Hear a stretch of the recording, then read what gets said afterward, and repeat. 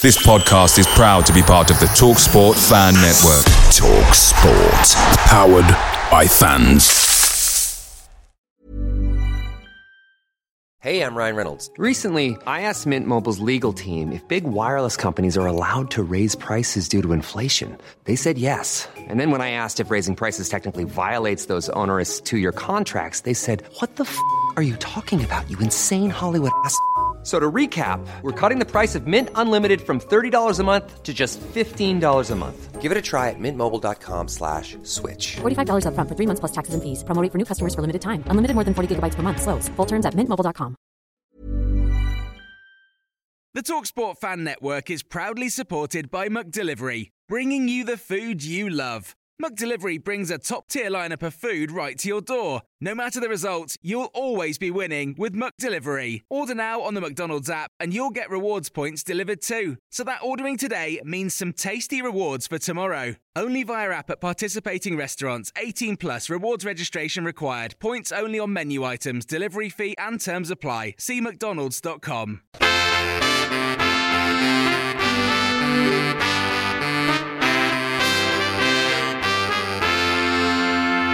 Welcome to the My Old Man Said podcast. I'm David Michael, the editor of myoldmansaid.com. Joining me, there's been a change in the schedule. It was meant to be a top half podcast this week, but unfortunately couldn't get that organised in time. So still lower half of the Premier League table podcast. Joining me to discuss that team that let us all down. Mr. Chris Budd, Mr. Phil Shaw, welcome. Hello. Hello. How you doing? Bottom half compared to top half. That's how I'm doing. Just mid-table mediocrity. This was the week we were meant to rise. This is how it's built. Gradual improvement. After Southampton, Leeds, it just looked like we were taking care of business. But as a few people pointed out, I thought a bit negatively, those games were decided on moments. So maybe we were just being lucky to string 2 wins together. I didn't necessarily agree with that because I thought we were very resilient. And I thought that was part of our makeup now. But, oh, Jesus Christ. It's not, is it? No, relapse. Relapse into coma.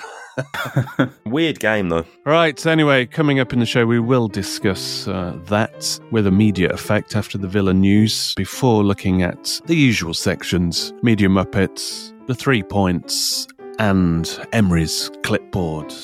How are you gents, up to anything exciting? Phil, I watched the 3rd episode of The Last of Us. Oh, did you? Yeah, not bad. It's one of those where you expect that kind of style of show, maybe, I don't know, 8 or 9 shows in once the world's kind of established, and then you go into these kind of minute, smaller stories to continue building the world. So it was interesting that it was. How does that relate to the actual game? That's what I didn't understand. It was a bit of a deviation. The actual canon, as in the relationship between the two of them, was as it is in the game, but you only get hints of it. So basically, right. So one's still alive, and then they find the other one hanging somewhere. So I was sort of hoping towards the end that there would be like sort of a callback to that, but no. I'm assuming the show keeps jumping back and forwards in time. I think we're in for an action-packed one next time. Ooh. So there you go, folks. Am I getting paid for this? No, I'm not. Why am I talking about this show? It's just because I was so eyes rolling when I saw all the hyperbole pull-out quotes, and then I watched the first couple, and I thought, well, it's not this kind of second coming show. So now we will reset and just watch it as a normal show, and there's no need to mention it on the show again. Yeah, it's like the Kamara of TV programs, isn't it? Oh! I was waiting for the first mention of Kamara. I thought we were saving that one for his own segment in this show. I wonder if he slept Saturday night.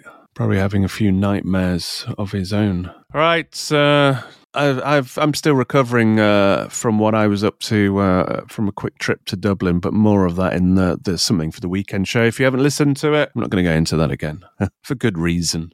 Probably best. Right, as we always say, it's time for some news to kick off the show. Shall we talk about the shooting down of the Chinese spy balloon? Or was it a weather balloon? Or the Villa news?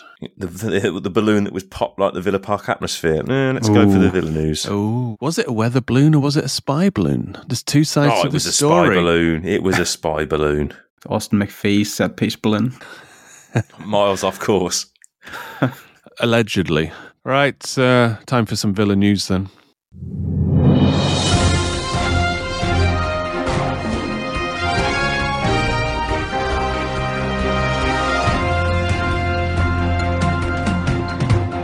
As we mentioned in the last show, well, something for the weekend, we briefly touched upon Bertrand Traoré coming back, which I thought was a sensible move because bad window for getting value. So assess what you've actually got.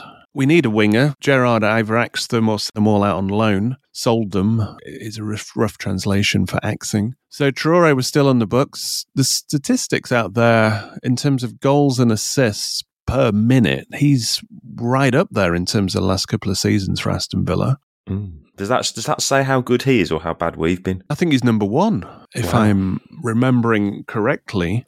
Well, bank a book then. Yeah, if you cast your minds back, he was very unlucky with the injury he picked up because it was in the game to get fitness, like the behind closed doors friendly against Liverpool, where he scored and then picked up their injury and he never recovered. Yeah, so in terms of was he worth bringing back? Well, the stats themselves say minutes per goal contribution, 181. Then it's Bailey, 222. Then it's Coutinho. Then it's Buendia. So that gives you an insight into, you could say he does have impact. We're presuming that he's only starting from the bench. So if you're coming off the bench, then you need to have at least some evidence of impact. So they've weighed up the market. There's obviously been people who've been interested in whether they could get them, whether it was at the value, the price that they would have thought acceptable, and they just thought, well, they're no better than Traoré, and we've already got him. And, you know, they're obviously paying the percentage of his wages still. So it just makes sense.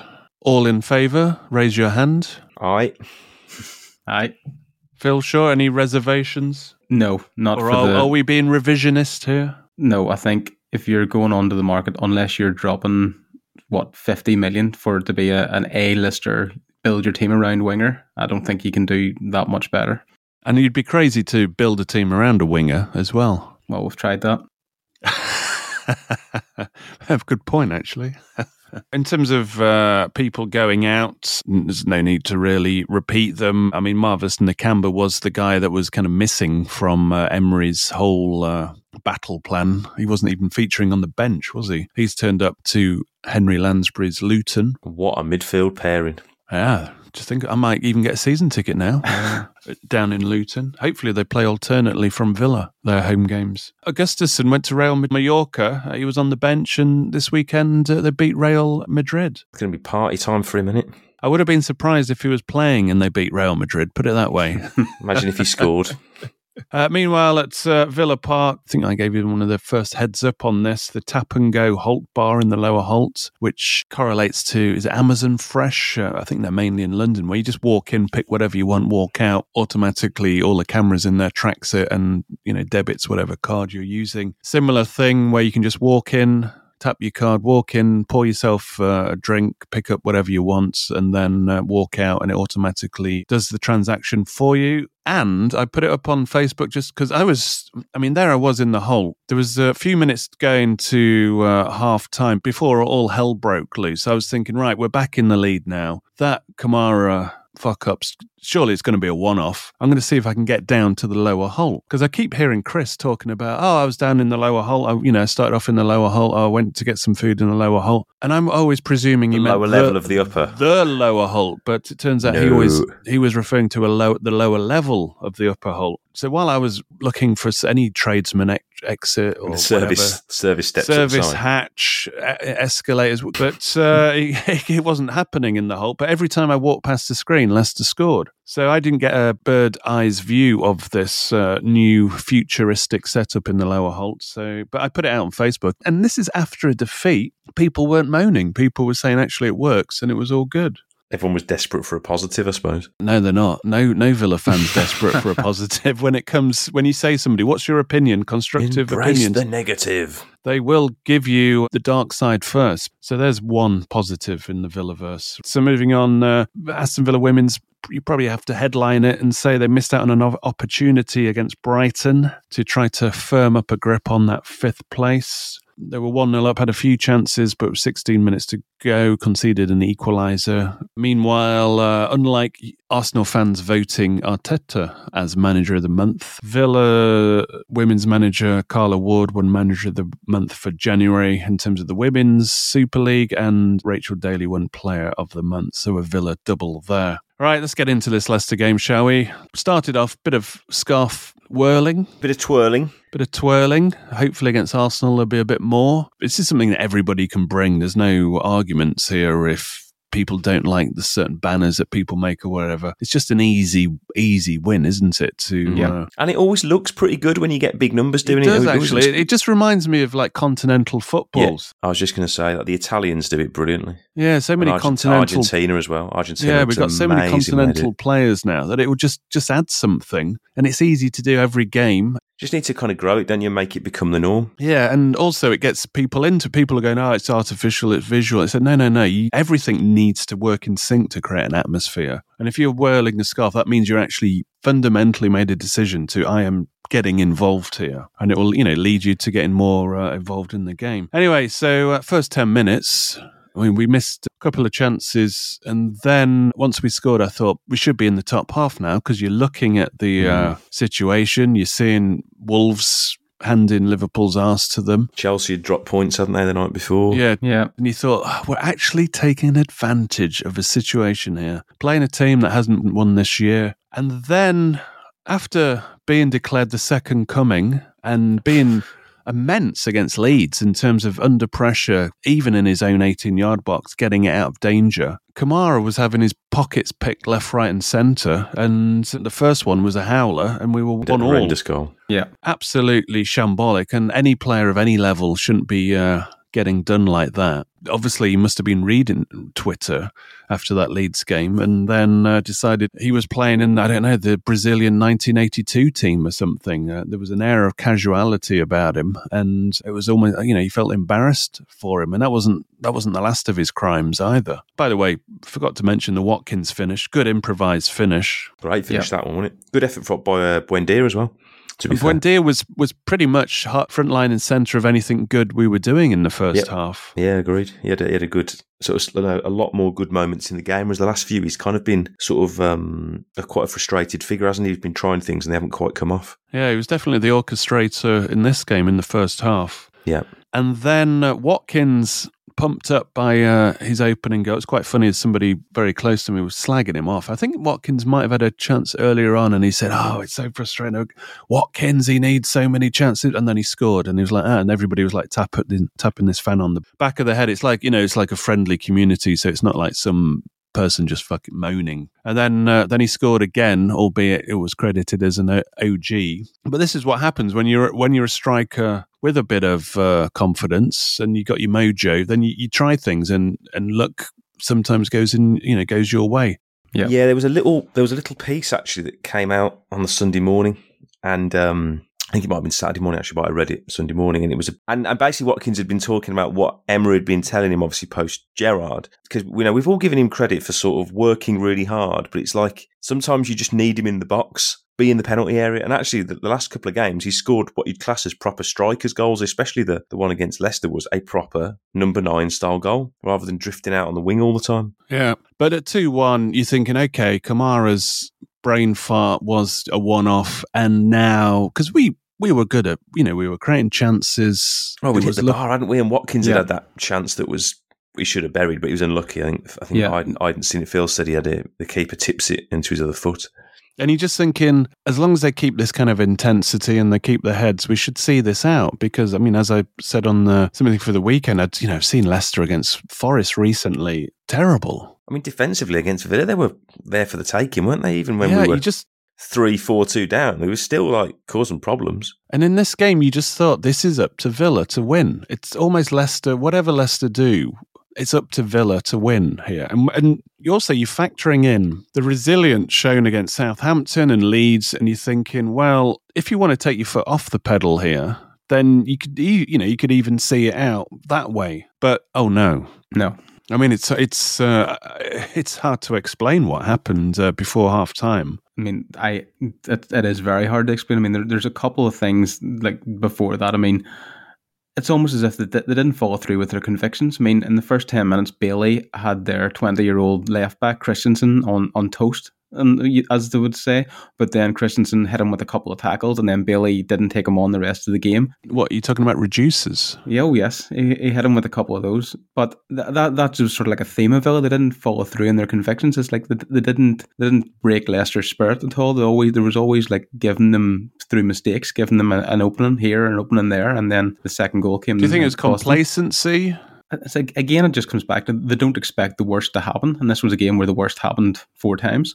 I think you've got to give Leicester maybe a little bit of credit as well, because I think their game plan was... Yeah, we'll get to that. But in terms of like complacency, other players thinking, well, Emery's like changed it around and we're good now. Because he said they were talking about if we win this, we go in the top half. Now... it could work 2 ways. It's carrot, it's motivation, or it's also you're looking at Leicester going, they're struggling. This is, we should beat these and we should be in this top half. Have you already manifested it to happen and you actually forgot about actually doing the work bit of it? I think there's definitely a bit of that, but like Chris said, you do give Leicester a bit of credit, because I think Colm and Mash Club mentioned as well, Leicester's press was a bit more nuanced than you'd expect. It wasn't Leeds' chaos theory of pressing the guy that has the ball at every time. They pressed the pivot man. That's what they did. They let Martinez have it, didn't they?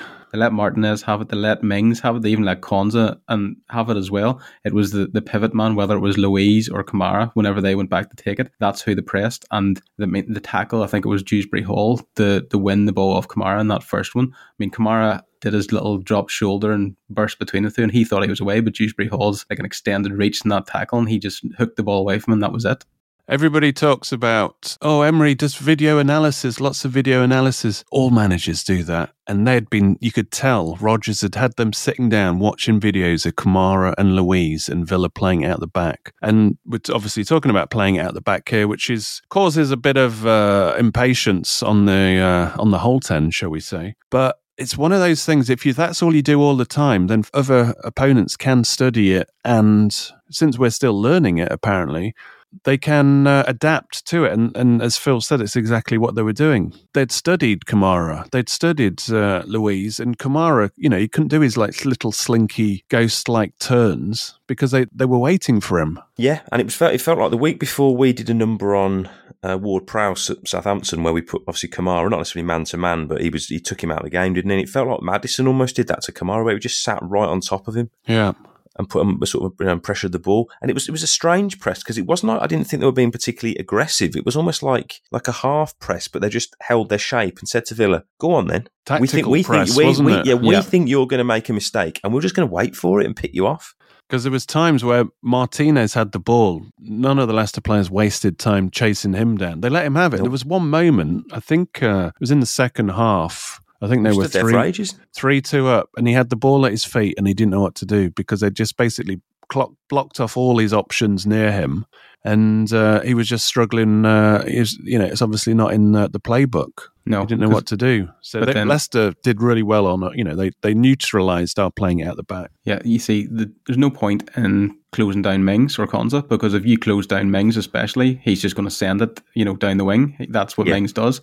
They know that Kamara is not going to he's not going to hoof it. He's not that sort of player. So, of course, that's the player you press, because he's always going to try and pass his way out of it or turn his way out of it. And I think there's something to be said for those kind of players. You look at Kante when he's at his best. They play on the half turn. The first goal came from Kamara playing with his back to the pitch, essentially. He was facing his own goal. And that's not the way you're meant to receive the ball. You learn that when you're youth football. Because you allow, you unless you've got eyes in the back of your head. Now, some people have that natural perception. He obviously just lost his radar on that one. But then it was weird because you could see what was going to happen, because they pressed on him once. You thought, they're getting closer, get rid. But he had the opportunity to release the ball. Didn't. You think, go on, just if needs be, launch it. And he didn't. And you're like, oh, no. Yeah. And you could sort of see everything went very slow-mo for a minute. Break it down. They set traps. And yeah, they did. We just fell straight into them. Multiple times to an embarrassment level. Yeah, it was very predictable, to be honest. And ultimately, when they got their chances in the first half, obviously the final, they took them really well, but they weren't exactly worldies, were they? The goals involved a lot of one-on-one with Martinez. They never are, though, are they? Really, they're never worldies. Villa never concede worldies. It's always just like head in hands moments. You're like, what most of those goals were Aston Villa with their pants down, and suddenly a Leicester player was one-on-one with Martinez. Shocking defending, where Mings is marking shadows and Lucas Dean's. No, that was the second one. That's the second the one. second one. The regular as clockwork Iheanacho goal against Villa that he always seems to get. Yeah. Or always seems to get gifted. We always gift him stupid goals. If you look down the sort of historically, he gets tap-ins and stupid mistakes because Villa just don't pay any attention to him. He did well against Kamara in the first one because he was hovering for the second ball, anticipating obviously what they'd planned. And they swamped him for the third one just before half-time as well. It was kind of weird. It was almost like some of the comments you'd made in pre-season again after that Man United pre-season game where they just swamped him. Yeah. And it's like, actually, he's very good, but if you just get right on top of him, he's not a massive guy, is he? No. He's big enough and he can mix it, but he's not like a dominant player. Well, you've also got the other side of the coin is his teammates think he's good on the ball, so they all kind of drop off and they're anticipating a pass. Yeah, and when he's ransacked, then he's got no help in there. There's suddenly 3 or 4 around Kamara, and his ball's gone, and away they go. Yeah. Especially you notice that, especially for Tede's goal, the third one. Whenever Kamara goes down, I mean, Louise has no idea what's going on around him because Louise is far closer to Villa's net whenever whenever Kamara loses the ball than Tede is. Tede starts to run there. Louise is actually going forward, expecting the pass from Kamara. Then Mings is the same. Mings is looking the opposite way. He doesn't see Tede until the last minute. Then the ball's inside Mings, and again, one-on-one with Martinez, just round him, and a decent finish again. People know how he's trying to play, and they take, any decent manager will counter that. So what Emery has to be is a bit more fluid, but it's almost like he's currently programming the players, and the players don't have the data to shift the way they play. So in this case, they should have realised after that Kamara, it's like, oh shit, they've kind of got us worked out. We need to go a bit more direct, go to the channels, whatever, just mix it up, become less predictable. And not only does it become predictable, because of the way we've tended to play recently, nothing happens very quickly. That's the difference when you see someone like, City or Prime Barcelona or these sorts of teams who can play their way out through a really high press, out through the back and through the phases of the field. The ball moves quickly. At the moment with Villa, it all is a little bit half speed, isn't it? It doesn't. Once you get through a team's press quickly, then you're onto them. Yeah, it's worked a few times. We've seen it work in... The Man United game was probably the best example of it working. Mainly because Man United let us play through the phases, but you can't do it all the time because once, as we've said with Leicester, they know what's happening, then they set traps for it. And you can't exactly say it didn't work against Leicester with the amount of chances that was created by doing it. It's just, it's when to get rid of it. It's when it's almost like when to do the unfashionable thing and just kick it down, just get it down the wing, just get us a bit of space, and we'll try it again next time. They don't seem to realise when the situation is too tight for it. Just don't do it. It's playing the percentages. Because either way, you're going to get an earful from the crowd. It's kind of like, what would you rather get an earful for conceding or put it in Rose Ed? Yep. Would be my argument. Play percentage football sometimes. I think it's because we don't do anything with conviction yet. Yeah, there's no trust there, is there, at the moment? No, that's the thing. We the fans are kind of like, we're going to make a mistake, and then when it happens, you're like, we fucking told you it would happen. Mm-hmm. If you've noticed on Villa's social media output, especially connected to Emery, it's all about everything he says. The first thing he says pretty much all the time is we are looking to build a connection with the supporters, because somebody asked him after the game what was the team talk like at half time. First thing he said, we talked about building a connection with supporters. What, are you going to give me a lift home in your Bentley? It's like, you just lost 2 goals just before half time. I think that connection with the supporters, what it really is in real terms, not just some kind of PR flim-flam, is there needs to be trust in that team. Once you see that team playing out the back with an air of professionalism, and they look like they know what they're doing, then you'll build trust, and that will you won't get that kind of reaction of you want that thing, like you said earlier. It was a bit like the old teams that you'd go to Old Trafford. It's like, oh, fuck, we're 1-0 down, game over. You want the opposition to be demoralised and the home fans to be like, right, well, we've had the Kamara mistake, but we're 2-1 up now. Job done. We will win this game now. Yeah. Which you just don't. You always think that we're only ever one mistake away from fucking up, and it's fine margins, but they've got to go the right way. And I think I've said it a lot of times recently. In the previous league games, certainly we'll take Stevenage out of the equation. You don't want to rely on luck, obviously, but I think if you do the simple things really well and you execute your plan well, your shape, etc., patterns of play, which they'll spend all week doing, if you execute that really well and you do those simple things well, you usually get that little bit of luck. We got a bit against Leeds, we got a bit against Southampton with the VAR things, but you earn that, and that's why you deserve it. That Leicester game, you think you're doing really simple things wrong. And I think if you concede 4 goals in that manner against anyone at any level of football, if you concede 4 at home, you don't deserve to win, however good you play with the ball going forward. The way we were playing at the start, we got the look, and that was the second goal. Yeah. So, we were getting a bit of luck, as you say, when you kind of deserve it. But then, the god of luck just said, right, that's it. Yeah, there was the goal that got chalked off in the second half. Well, exactly. The god of luck said, you're taking the piss here, lads. I've just, just given you that second one because of your conviction at the start, but you can't abuse it like that. So, sorry, but Coutinho's goal is not standing. It felt at that point, you're like, this just isn't our day here. Every time we make a mistake, we're getting punished and we're not burying our chances. That's only going to end one way. Because it kind of felt going into the second half, it might be next goal wins. And when that Coutinho goal went in, I thought, okay, we can still get this one out of the fire.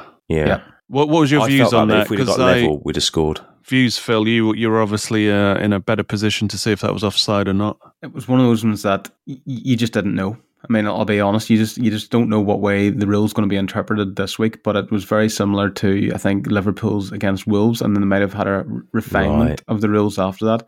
So the ball went back out to Louise, who was offside, but because it wasn't a deliberate act by the defender, it was adjudged to be offside. Yeah. So it's one of those ones that if the referee had given it, and it had went to VAR and things like that, it might have been like, what is they call them now, a subjective offside, not like a factual one. They might have had to go and have a look at it and see. But it just seemed to happen very quickly. There was a lot of things in the game that you thought, if VAR have a look at that, somebody's in trouble here. But no, it was a very fast paced game, and it was like all the decisions were fast paced as well, rightly or wrong. You should celebrate yourself every day, but some days you should celebrate with jewelry. Whether you want to commemorate an unforgettable moment or just bring some added sparkle to your collection, Blue Nile can offer you expert guidance and a wide assortment of jewelry of the highest quality at the best price. Go to BlueNile.com today and experience the ease and convenience of shopping Blue Nile, the original online jeweler since 1999. That's BlueNile.com. BlueNile.com. Quality sleep is essential. That's why the Sleep Number Smart Bed is designed for your ever-evolving sleep needs. Need a bed that's firmer or softer on either side? Helps you sleep at a comfortable temperature? Sleep Number Smart Beds let you individualize your comfort, so you sleep better together. J.D. Power ranks Sleep Number number 1 in customer satisfaction with mattresses purchased in-store. And now, save 50% on the Sleep Number Limited Edition Smart Bed for a limited time. For J.D. Power 2023 award information, visit jdpower.com/awards. Only at a Sleep Number store or sleepnumber.com. Picture the scene. All of your mates around, you've got your McNugget share boxes ready to go. Partner this with your team playing champagne football. Perfect. Order McDelivery now on the McDonald's app. There's nothing quite like a McDelivery. At participating restaurants, 18 plus, serving times, delivery fee and terms apply. See mcdonalds.com. I mean, I suppose for the neutral, it was probably quite an entertaining game. Loads of goals, loads of chances, but very infuriating. As I've always said on the show, Chris, we don't give a fuck about the neutral. Half-time, he was very proactive. He was, to be fair. Off Lucas Digne. We didn't speak about the lineup. That was probably the biggest surprise. Lucas Digne straight in for a player that Emery greenlit, which was Moreno. And who I think had done reasonably well in his first couple of appearances. You thought, well, there's no reason to drop him. Obviously learnt the error of his ways at half-time and made that swap very swiftly. And Ramsey off as well. Who looked off the pace, to be fair. That was the kind of game where you wanted a ball carrier in those sort of tight areas around the penalty area, and he just wasn't doing it in the first half. He just looked off the pace. To be fair, there was one good ball carrier. To American fans, Ramsey a little bit like a running back in NFL, where he gets the ball and he'll get you 10 yards. And he did that once in the game, but just not getting involved enough, I don't think. Matty Cash came on for Ashley Young. I mean, Matty Cash's first pass up the line went off for a throw-in. I mean, he needs to... it's almost like his passing... He needs like a private golf lesson, doesn't he? Because he's either shanking or hooking or... That's what I said. His crosses, he needs to take it down a club or two on his crosses. Just, flopping it into the box. Don't be smashing it out. He looks just like he just doesn't have much confidence at the moment. Because you see when Bailey sort of gets the ball out of his feet and carries it, you're sort of longing for him to get involved or overlap like a proactive fullback would. Because I think that would actually open up the pitch for Bailey to kind of cut inside, etc. But is that under instruction? I don't know. Because we saw that under Gerrard, didn't we? Because we were getting diagonal ball over the top because Cash was really high up. Well, both our fullbacks were really high up, and we were getting done every time on the counter by that kind of cross long ball. And then you notice that Ramsey and McGinn were like filling in as fullbacks. When those two bombed on forward, they would sit back and they wouldn't join in the attack. And now I noticed that either Cash or Young were holding back. They were holding their position like just inside of the halfway line. So that's obviously instruction. Whereas Moreno's the opposite, isn't he? Yeah. Moreno really gets involved. I thought he was great, probably in the second half. He's probably one of our better players.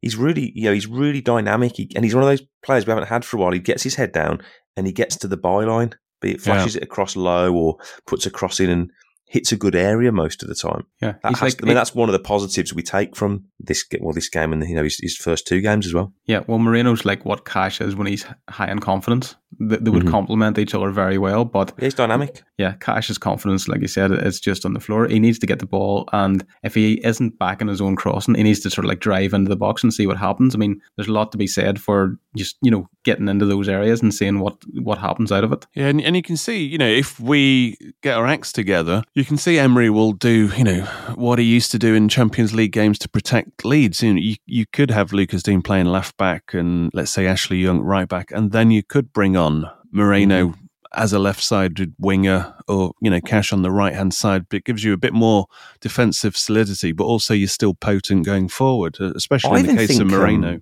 I even think Moreno in certain games, you could play him on like the left-hand side of the front three if you were playing a central striker and just get him really involved and say, well, don't worry about tracking back quite so much, just slot into midfield as like a 5 when we don't have the ball, but really get involved. So your fullbacks drop in to sort of become a midfield 5, like a 4-5-1 when you haven't got the ball, but you can play him in a more advanced role. Almost like where Gareth Bale used to play for Tottenham when he was, he worked his way forward, didn't he? So, bringing a close to this, what went wrong in terms of the resilience? Do you think it was just the timing of the game? Because you've seen how Emery battens down the hatches to take the points on the board. Do you think it was just because we were 2-1 up, 1-0 up and 3 away, got back in the lead, but then if we had gone in at half-time at 1-1 and then we'd scored after the break and went 2-1, I think there's a better chance of this game because I think Emery would have had that let's take the points on the board mindset to this. But I think it probably caught them on the hop a bit, the timing of Leicester's goals.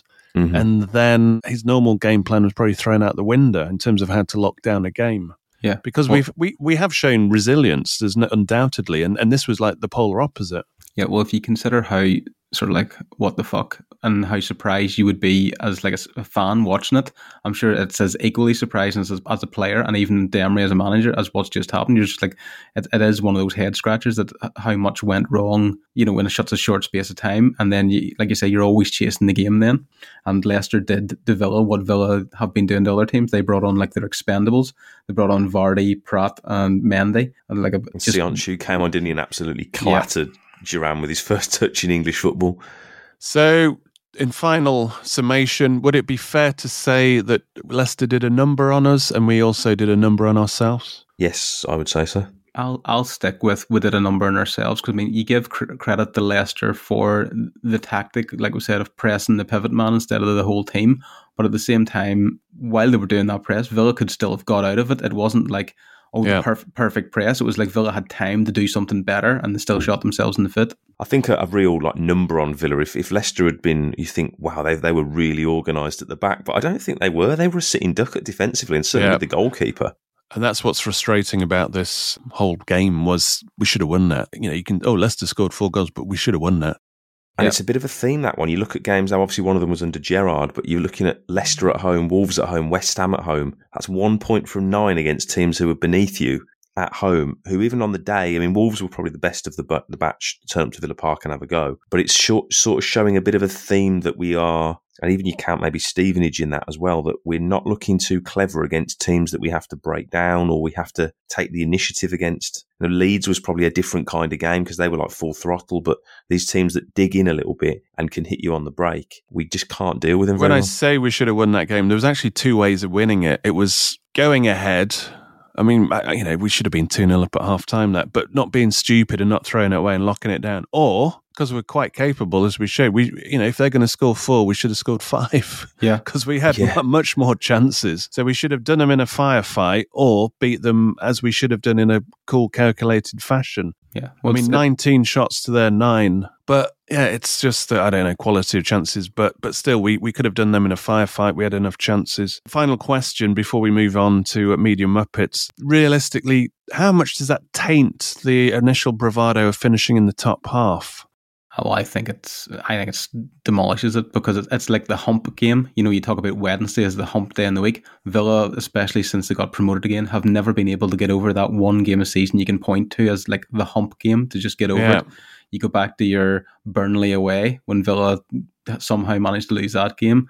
There's always these one singular game in a season you can go back to and go, it's like, right, that's the point when they had their chance to make a statement and make a leap of 3 or 4 places and they just fluffed their lines. Because this was the game that was going to say, no, this isn't like the old Villa, this is the new Villa. And that it would have been a defining, it's like, look, we've just played 3 teams we should have beaten and we've beaten them all and we're competitive against the top teams. This is the new Villa, but we just thought, we're not there yet. And the new manager bounce is gone. We're out of that territory. This game would have actually been, the new manager bounce is over because we've gone beyond that now. This is Emery working his magic. Or it's like, we lost this. We're the same Villa at the moment.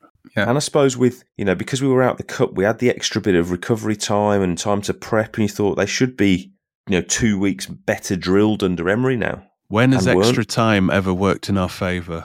Tell me the last time you won when we had extra time to prepare. The more you prepare these guys, the less good they are. I wish we played a game every day. Like in the Championship, just play Saturday, Wednesday every week. I think overthinking it is our downfall. Yes. Right, speaking of overthinking it, or underthinking it, it's time for Media Muppets.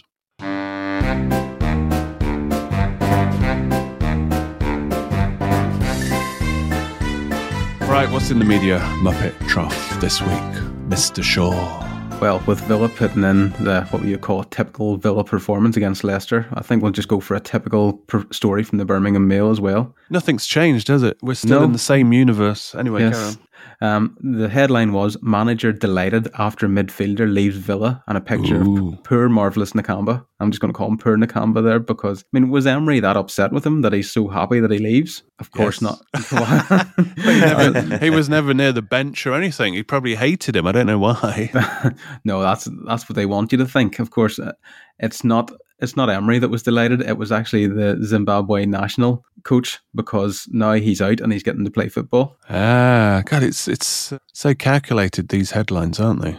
Yes, and I'm also going to throw in Graham Potter into the mix as well because I caught sight of an interview Sky did with him about talking about the new British transfer record signing Enzo Fernandez when he claimed that Chelsea had been watching him before the World Cup. He goes, we were aware of him before the World Cup. We knew of his qualities. He was one of the players we were thinking about. Then watched the World Cup and thought it could be a bit more expensive. I don't believe that for a second. I thought it was it's Chelsea's owner going, he's the new shiny midfielder that's just won the World Cup for Argentina. Yes, let's just splash 106 million on him. Oh, Phil Shaw doesn't trust the Chelsea scouting system. The Chelsea scouting system is like tap and go pints. It's like tap and go players. Any media nuggets, the other side of the coin, where there's actually useful information out there? Well, from a manager that I think is overrated to one who's underrated, Mr. Sean Dyche, who, to the surprise of nobody, managed to mastermind a win against the top of the league Arsenal. Because what emerged was more sort of information. Sorry, we need a media outlet for this. Well, it was across the media outlets. They actually got access to Dyche's first training sessions at Everton. So you got footage of a bleep or yo-yo test, I think it's evolved into now. But the information is usually when a manager comes in, they ban what's the first thing that every manager when they take over a club bans? Mobile phones. It's ketchup. That's the thing that's usually. Yeah, but no, Sean Dyche banned something else. So this is his own words. He goes, everyone makes a mythical story that it's hard lines from Sean Dyche. It's just common sense. You train how you play. So that how can you train the way you play if you have 14 snoods on, 15 hats and leggings, no shin pads, and white socks. It's just not relevant. So that's it. Like you said, Villa's problem's overthinking it. Well, here's the polar opposite, underthinking it. Just go out and wear what you would wear in a match in training, so you're more accustomed to it. Well, he said after the game, didn't he? The tactics for today were try and get one in the Arsenal net and stop them putting one in ours. Like, fair enough. I wish I'd put a bet on Sean Dyche being the Everton manager while he was like 5 years into the Burnley job, because it's just the natural fit, isn't it? It's exactly. There was no surprise when he went to Everton, because that was Frank Lampard was Everton's last steps of denial, wasn't it? Because you shouldn't have had Ancelotti, you shouldn't have had Frank Lampard. You should have just gone straight for Dyche. We know who you are. It's just that you had delusions of being something that you weren't. So you're not sexy. You're not sexy. You never will be. Just have your Dyche and live with it. And I think Dyche and eat it. Have your Dyche and eat it. And I think I think he'll do all right, because I like him. He's a smarter guy than most people think he is. Speaking of smart guys, shout out to the My Old Man Said members as per usual. To the guys and girls who help support the show, and for supporting the show, they get access to ad-free shows. So if ads are annoying you, this is one way to step out of that. Also, you get extra shows. We have Mad Few Q&A coming up. You would have had access last week to the kind of inside track on the sponsorship discussion, which would have made you the most knowledgeable Villa fan at Villa Park on Saturday. Also, you get access to Match Club, and we will be meeting up on the day of the Manchester City game online to do it's like a live podcast, but a lot more interactive than that, where everybody can get involved. But Match Club is a 24/7 lifestyle choice anyway. So please do go to myoldmansaid.com and click on the membership link for more details to join up there. Big thank you for the new members of the last week: Darren Barkley, Rob McElroy, Willis Moore, Baba Ganush, Dan Lowry, and Chad Jobin. Massive thank you to you guys for joining up. If you join up also as an annual member, you do get 10% off, which is just over a month free. So go to myoldmansaid.com, click on the members link, and join us. Right, 3 points. Point number 1, record January transfer window. Absolutely madness. This is probably why Villa Twitter was frustrated not getting more bodies in, because bit of a mad one for the Premier League, whose gross spend of 815 million during the January window was the largest ever, 90% higher than the previous record, which was 430 million in 2018. Even deadline day expenditure was a new record of 275 million, an increase of 83% over the previous record, also in 2018. Chelsea accounted for 37% of the total league spend. So even without Chelsea, it's still a considerable amount. Is it Forest? Are they? Because they normally buy about 25 players per bunch of randoms that they don't need. Although Navas looked good against Leeds, he got them over the line now with a man-of-match performance. Anyway, Premier League clubs accounted for 79% of the total spend across Europe's Big Five football leagues, which is the highest percentage proportion reported. It's just getting more filthier by the season, isn't it? Yes. Point number 2, Green Football Weekend. Apparently.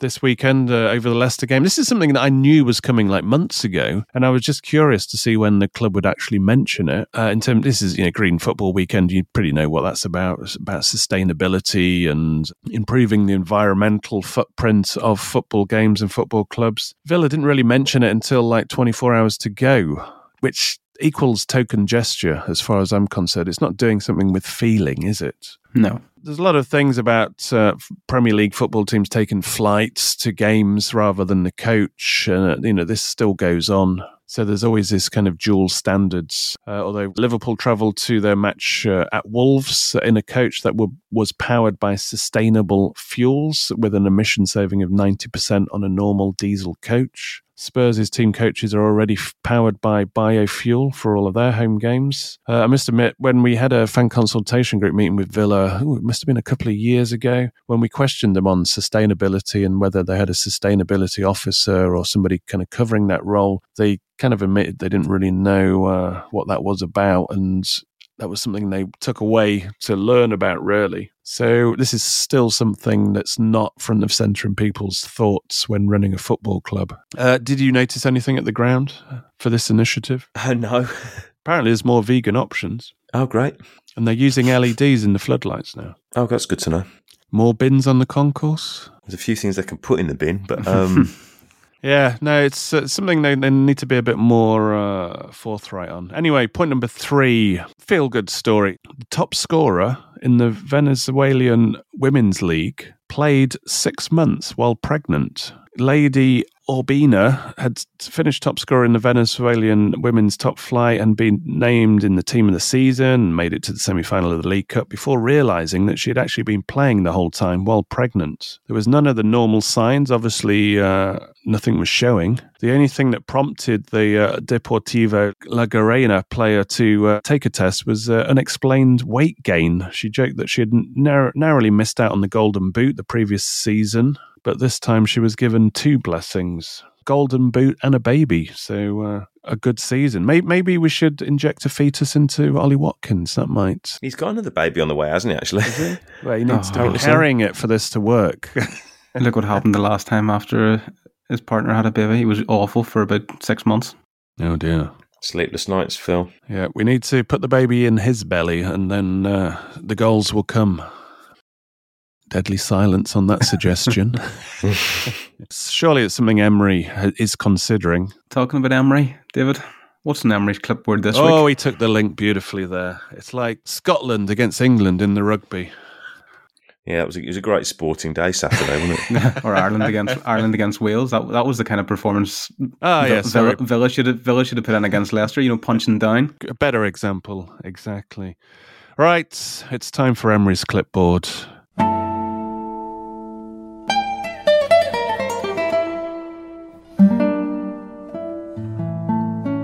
This week, we're going to, little bit of a throwback. We're going to go to touch count of a certain player. One that probably Emery is pondering, what is his role? How much can we play him? Is he just a from the bench kind of guy? Or is he somebody that can transform this Villa team for the better?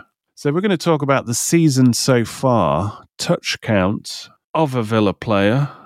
I'm going to give you the name in a minute. I'm just going to give you the top and bottom of touches for Villa. Bottom is Duran, unsurprisingly, on 6. Morgan Sanson just above him on 9.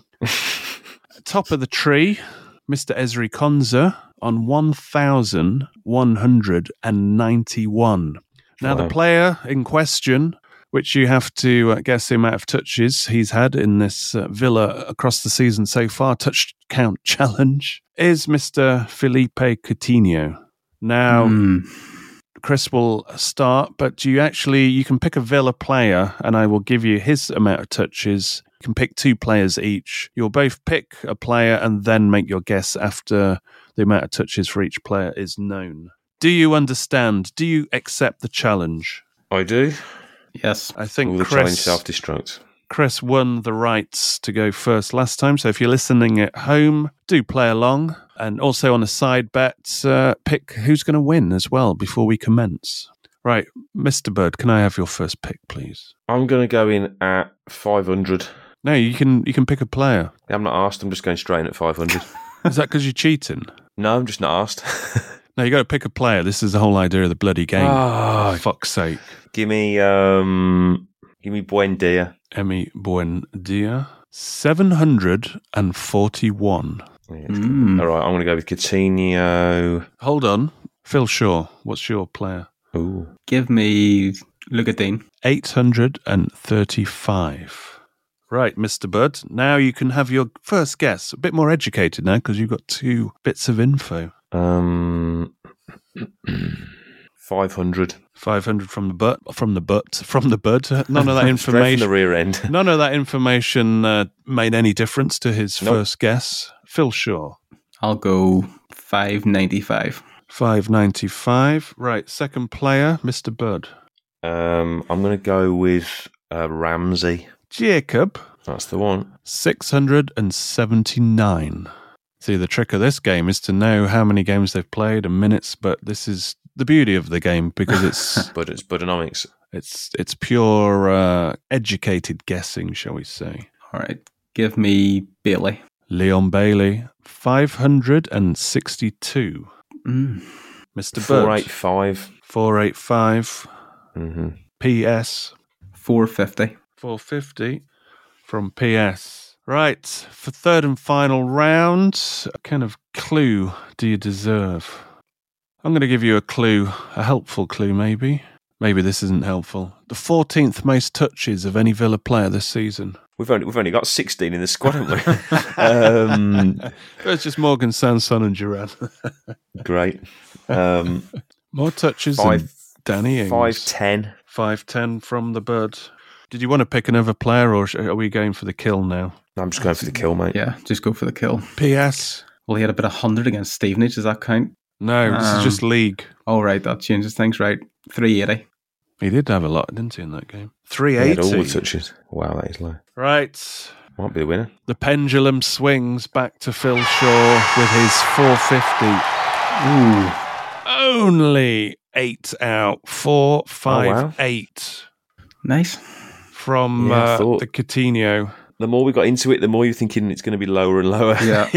He thought, oh, he's shit, isn't he? Oh, no, he's gone all Scotty Hogan on us. But he's only made 6 starts, hasn't he, this season, which is so it's all you need to know, really, about Felipe. Do you think his new blonde hair is going to change anything? I'm going to go with no. Reluctantly. I mean, he did all right, didn't he, actually, when he came on against Leicester? He made a few things happen and was probably unlucky with a goal, but he needs a run of games, but... There is that kind of positive, wishful thinking, isn't there, when he comes on? Because you think, go on, do something. Yeah, you think we know what he could do, it's just whether he's gonna. Does it just add to the chasm of disappointment? He's not a lost he's not a lost cause. He's not definitely not a lost cause. Yeah, I You just know he's going to have one moment where your jaw hits the floor and you go, wow. Even if that's the last thing we see of him, you know he's going to make something happen and it'll be incredible. You just can't do it for 90 minutes every week. Yeah, I agree. He's not a lost cause just yet. It's a low bar. Yeah. Fucking better not be on the wages he's on as well. Yeah. Thank you very much for joining us and listening to the show. Please do follow the show on whatever podcast app you use, especially Apple and Spotify. If you enjoy the show, please do leave us a decent review as well to freshen up that side of things. Follow us on social media at My Old Man Said, and don't forget to join the Facebook group, The Mad Few. The link will be in the description if you want to chat away with other listeners of the show. But if you really want to engage with other listeners of the show, then the best bet is to join as a member of My Old Man Said. Then you can actually talk with them, converse throughout the week, and also join them in other channels that we have secretly. Right, thank you very much, gentlemen. And until next we meet, which will be before Manchester City, it's goodbye from me and it's goodbye from them. Goodbye. Goodbye.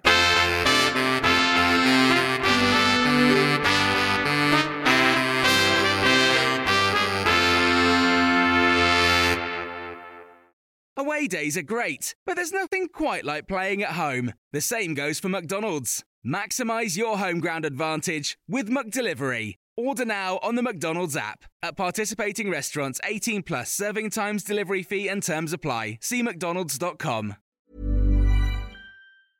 Hey, it's Paige DeSorbo from Giggly Squad. High quality fashion without the price tag. Say hello to Quince. I'm snagging high-end essentials like cozy cashmere sweaters, sleek leather jackets, fine jewelry, and so much more. With Quince being 50 to 80% less than similar brands.